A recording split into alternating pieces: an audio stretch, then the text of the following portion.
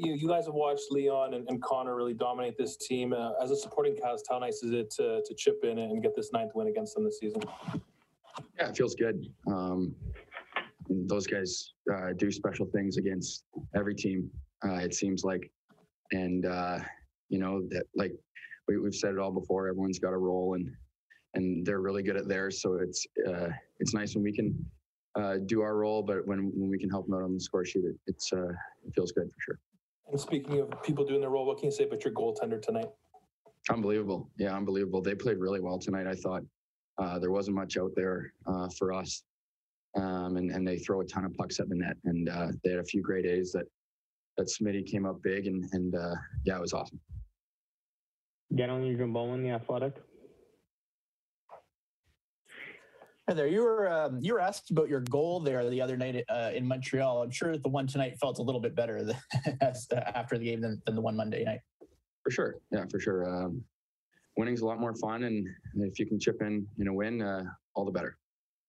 I'm just wondering, as a depth guy, obviously you contributed tonight. I'm just wondering, with Ryan Nugent-Hopkins out, do you find anything changed with the way you play or the team plays without him in the lineup as the two hole there? I don't think so much a role. There are certain, everybody's a different player, and there are certain things that you have to be doing to be successful and to help the team. But I think when you see a guy like that go down, especially a guy like his caliber, both on the ice and in the dressing room, it's important for each guy to step up and try to fill that gap, because he leaves a big gap when he's not playing. So you're not really changing much, but you're just trying to bear down and maybe do your job 5% better or something. Jim Matheson, Post Media. Devin, a couple of things. It was tight quarters around the Ottawa net this evening, but you seem to have some space in front of the net with nobody leaning on you to tip that puck in. Is that the way you saw it? Yeah, that's kind of how it felt. And like you said, yeah, they were tight checking, and there wasn't much out there for us. It was a little frustrating at times. So it was nice to get a bounce there at the end. And your whole journey this year, considering you went from not having a contract to coming to camp to making the team to being on the taxi squad to playing a fair bit. I mean, does it seem like it's been a hard journey for you, or is it just as you're a longtime pro and it's something you have to put up with? Yeah, exactly. There's a ton of ups and downs in a career.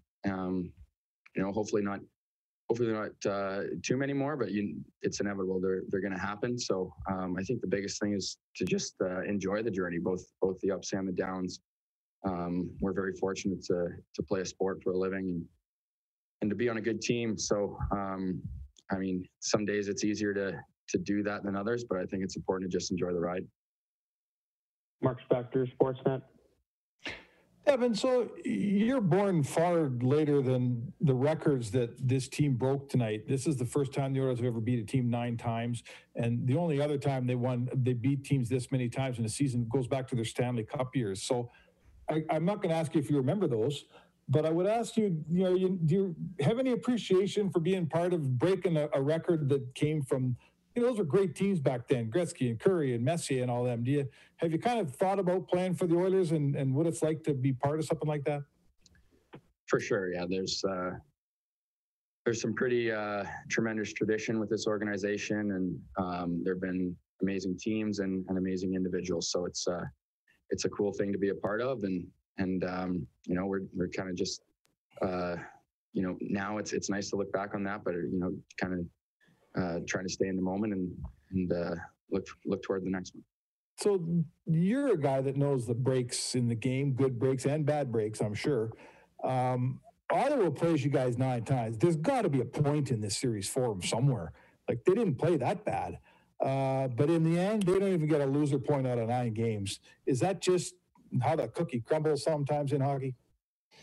Yeah, there's a lot of structure and a lot of systems, but the game we play has a lot to do with bounces. So you're just trying to play the right way, so more of those go your way. But yeah, they played us really tight tonight, and they have before, I think it's something our group should be proud of. This is a special league, and every team in this league is good. It's the best league in the world. So, to do that, I think it's something our group should be proud of for sure. Hi, it's Shauna, and I might be a bad parent because my kids think French fries are vegetables. Hey, it's Ryan, and I might be a bad parent because I went out for wings when my wife was in the hospital after giving birth. Johnny here. I might be a bad parent because in my house, the tooth fairy gives pocket change. But we're not alone. Len emailed us and said his 6-year-old daughter's Tarzan moment going from love seat to lazy boy by curtains made him more proud than any dance recital. And Andy left his 2-year-old at the rink. All right, guys, I'm sure we're not alone. Like Andy's kid. For stories and confessions like this, make sure you check out our podcast. It's called Bad Parents, and it's available wherever you get your podcasts. I left a glove at the rink.